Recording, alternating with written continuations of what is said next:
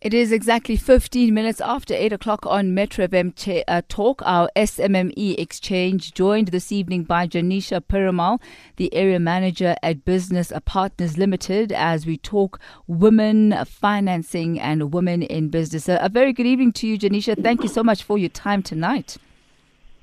Good evening, Tammy, and thank you for having me on the show. I was just saying earlier on that, look, it's never too late to say Happy Women's Day, because you know what? It's the entire Women's Month. So acknowledging you and taking my hat off to you as a phenomenal woman. But perhaps let's get straight into the business of the day. When we talk about female entrepreneurship in South Africa, how big is that pie? Tammy, female entrepreneurship has really taken a turnaround over the last few years. You know, female entrepreneurs in South Africa have faced so many challenges over the years, and it's just really remarkable to see that today's statistics show that 47% of the small and medium enterprises in South Africa are women-owned. Female entrepreneurs can truly drive economic growth in our country, and I see that we need to continue to empower our women to choose entrepreneurship as a career, because I'd really like to see the stats increase even further in the years to come, so we can see many, many more successful female entrepreneurs in South Africa.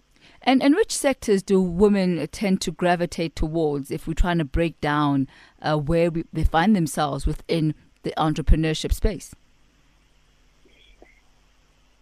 In the past, I think we could really determine which sectors women were specializing in. You know, it was always women were good at cooking, so it was usually the food industry or something that had to do with clothing or fashion. But things have changed so much, and female entrepreneurs have really become successful in all industries. There are some females that have really triumphed in previously male-dominated sectors: construction, engineering, electrical, industries that you would never have thought female business owners would be. And today they are very, very successful. So truly, female entrepreneurs are just all over in every industry and really succeeding at what they are doing. And when we look at those who are in the informal sector, how are they faring? Female entrepreneurs in the informal sector, unfortunately, the statistics are actually based on women-owned businesses in the formal sector. And I think that's why we need to encourage so many of these female entrepreneurs in the informal sector to go out and register their businesses, start banking, start keeping financial records, so that they too can take on those opportunities that come their way. They too can acquire credit and be able to grow and become successful enterprises that can hire more people and help with our problem of unemployment. And what have you found to be the main barriers to entry for women, whether they find themselves in the formal or the informal sector? The barriers to entry for women, I think, stems from the stereotypes that have been in the market. Largely, stereotypes within the market said female entrepreneurs are higher risk, female entrepreneurs do not know how to do business as well as men. And that's what played in the minds of people in the country, people around the world, institutions around the world. And that prevented many female entrepreneurs from pursuing their dreams of going ahead with business, from accessing credit, which is needed for them to progress in their businesses. And that barrier to entry has really caused many female entrepreneurs around the world to be unable to grow their businesses. However, I do think that is fast changing. Many institutions are now seeing that female entrepreneurs have a better risk profile, and due to that better risk profile, they are more credit-worthy individuals and they should be funded. Now, when it comes to COVID-19, we know that all spheres and every single person has been affected in one way or another. But when we look at female-owned businesses, how have they fared under the virus? As you mentioned, Tammy, I think all businesses, that's female and male-owned businesses, have all been largely impacted by COVID-19 and the national lockdown. And I think the biggest aspect that it has affected in their businesses is cash flow.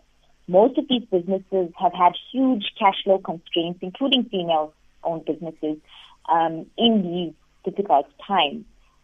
However, with the payment relief that's been offered by many of the financial institutions, landlords have given payment relief. There's also been a lot of relief funds that have been around, instituted by different organizations. They have truly helped many entrepreneurs, both on the female and male-owned businesses, get through this difficult patch after COVID-19. And I really think that the real test is going to come in once these payment relief or repayment reliefs have stopped, and once the relief funds have been exhausted, then these entrepreneurs are going to face challenges in terms of their cash flow and going forward in business. And I think that's when we're really going to see which businesses are going to come out on top.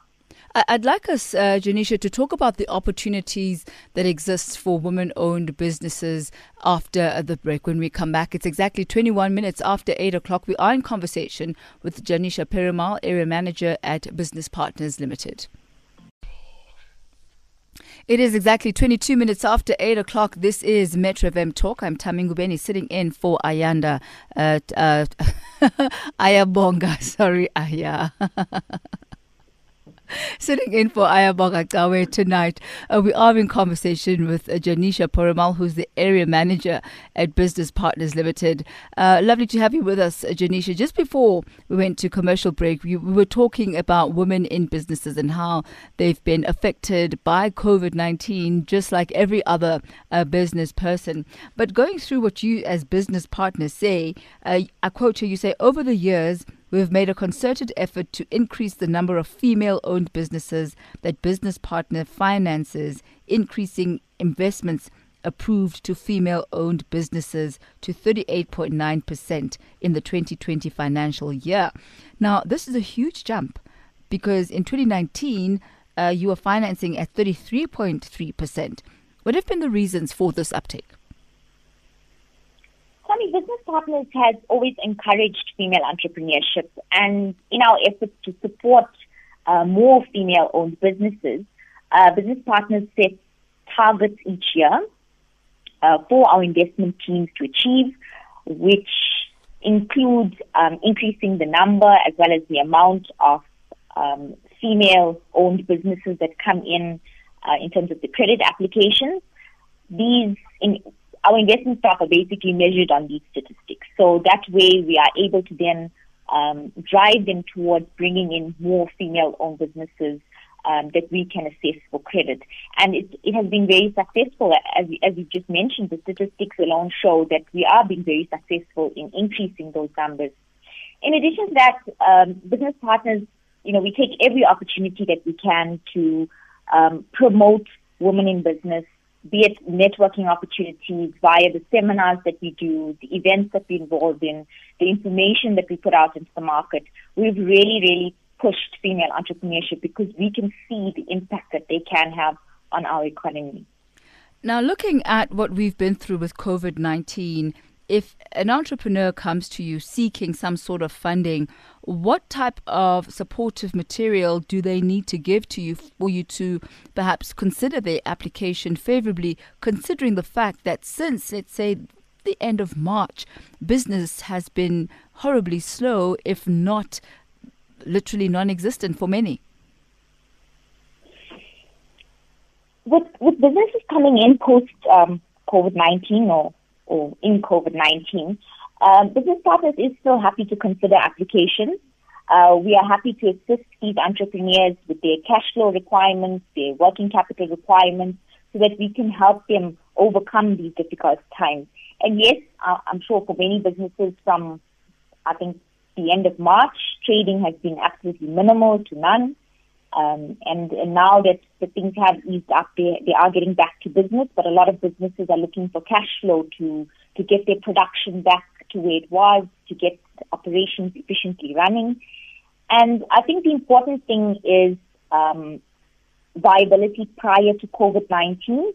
That's going to be an essential part of our evaluation if a business is viable prior to COVID-19. And then going forward, what is the plan for that entrepreneur, and what is the plan for that business? Cash flow planning and projections, and the entrepreneur's plan in terms of where he sees that business going to, and that he has been able to assess his business and ensure the relevance in that in the market going forward is certainly something we're going to look for. Viability will always still remain the cornerstone of every application that comes in. And we certainly do encourage entrepreneurs to, take our assistance so that we can assist them with their requirements in these difficult times. So it looks like if you are a pre-existing business and you can, show that you've been viable prior to COVID-19, that at least there's still a chance for you. What is your appetite for new ventures at this point? Tommy, in terms of our appetite for new ventures, business partners, we are specialist risk financiers, so we are there to take on, new ideas that come into the market that have good viability going forward. So there will always be an appetite for good businesses that come in that have good growth potential and good profit potential. In every market, whether it is down or up, there are always opportunities that do exist. And I do believe that even in this COVID-19 market, there have been many opportunities that have come up.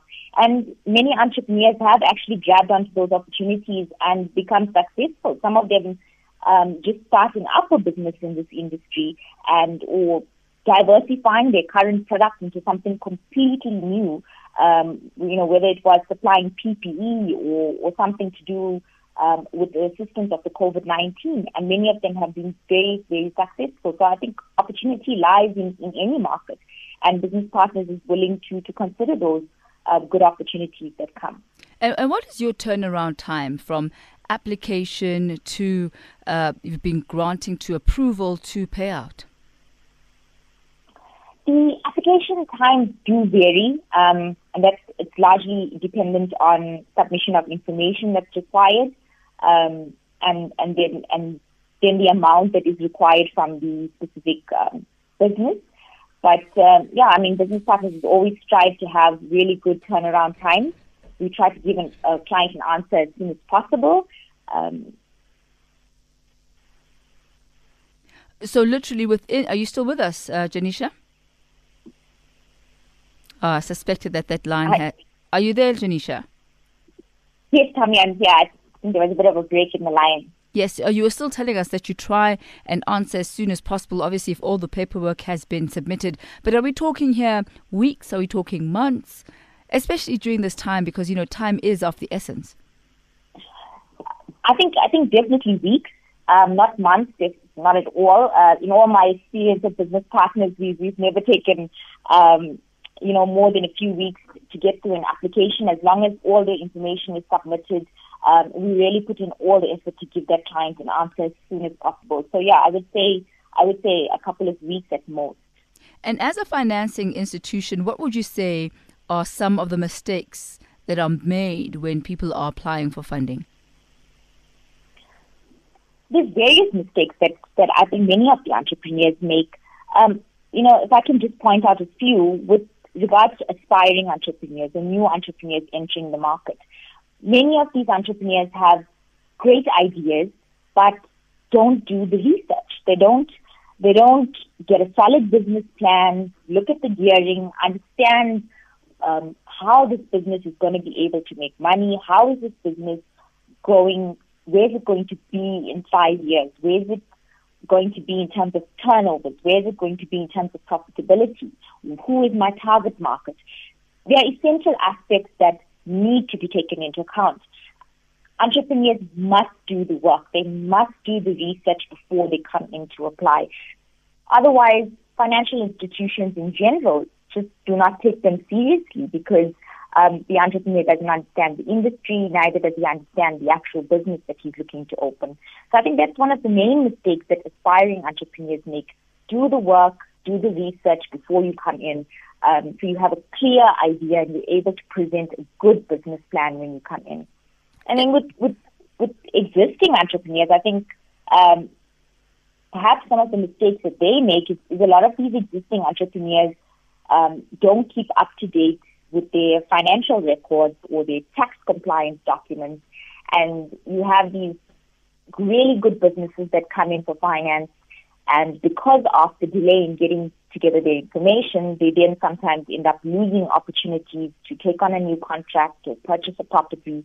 So, yeah, I think in terms of existing businesses, the important thing is keep up to date with your financials, keep up to date with your taxes. So when you do go in to get finance, you are able to have that process go through very quickly. Well, thank you so much for that, Janeesha. I guess a ray of hope, a bit of a silver lining there during this COVID-19 times, that opportunities are there. So I guess you are saying that it's worth the investment into a solid business plan and making sure that your paperwork is up to date. Because ultimately, if that is not up to date, you really have little chance of accessing any sort of financing from any institution. Most definitely, yeah. I think if it's not up to date, yeah, I think any institution would find it difficult to invest in that small and medium enterprise. All right. Well, thank you so much for your time this evening. That is Janeesha Perumal, the area manager at Business Partners Limited, talking about the opportunities that exist for women, but I guess even for men, if you are an SMME. And that was our SMME feature for today. It's exactly 8:32. This is Metro FM Talk. It is exactly 8:34 on Metro FM Talk. Now, tributes continue to pour in for the late radio veteran legend. He is Bob Mabena, the Jammer. Power FM chairman, Mr. Given Mkari, spoke to the SABC today, saying it was evident that Bob was loved by generations. SABC reporter Offense Sitemo spoke to Given Mkari.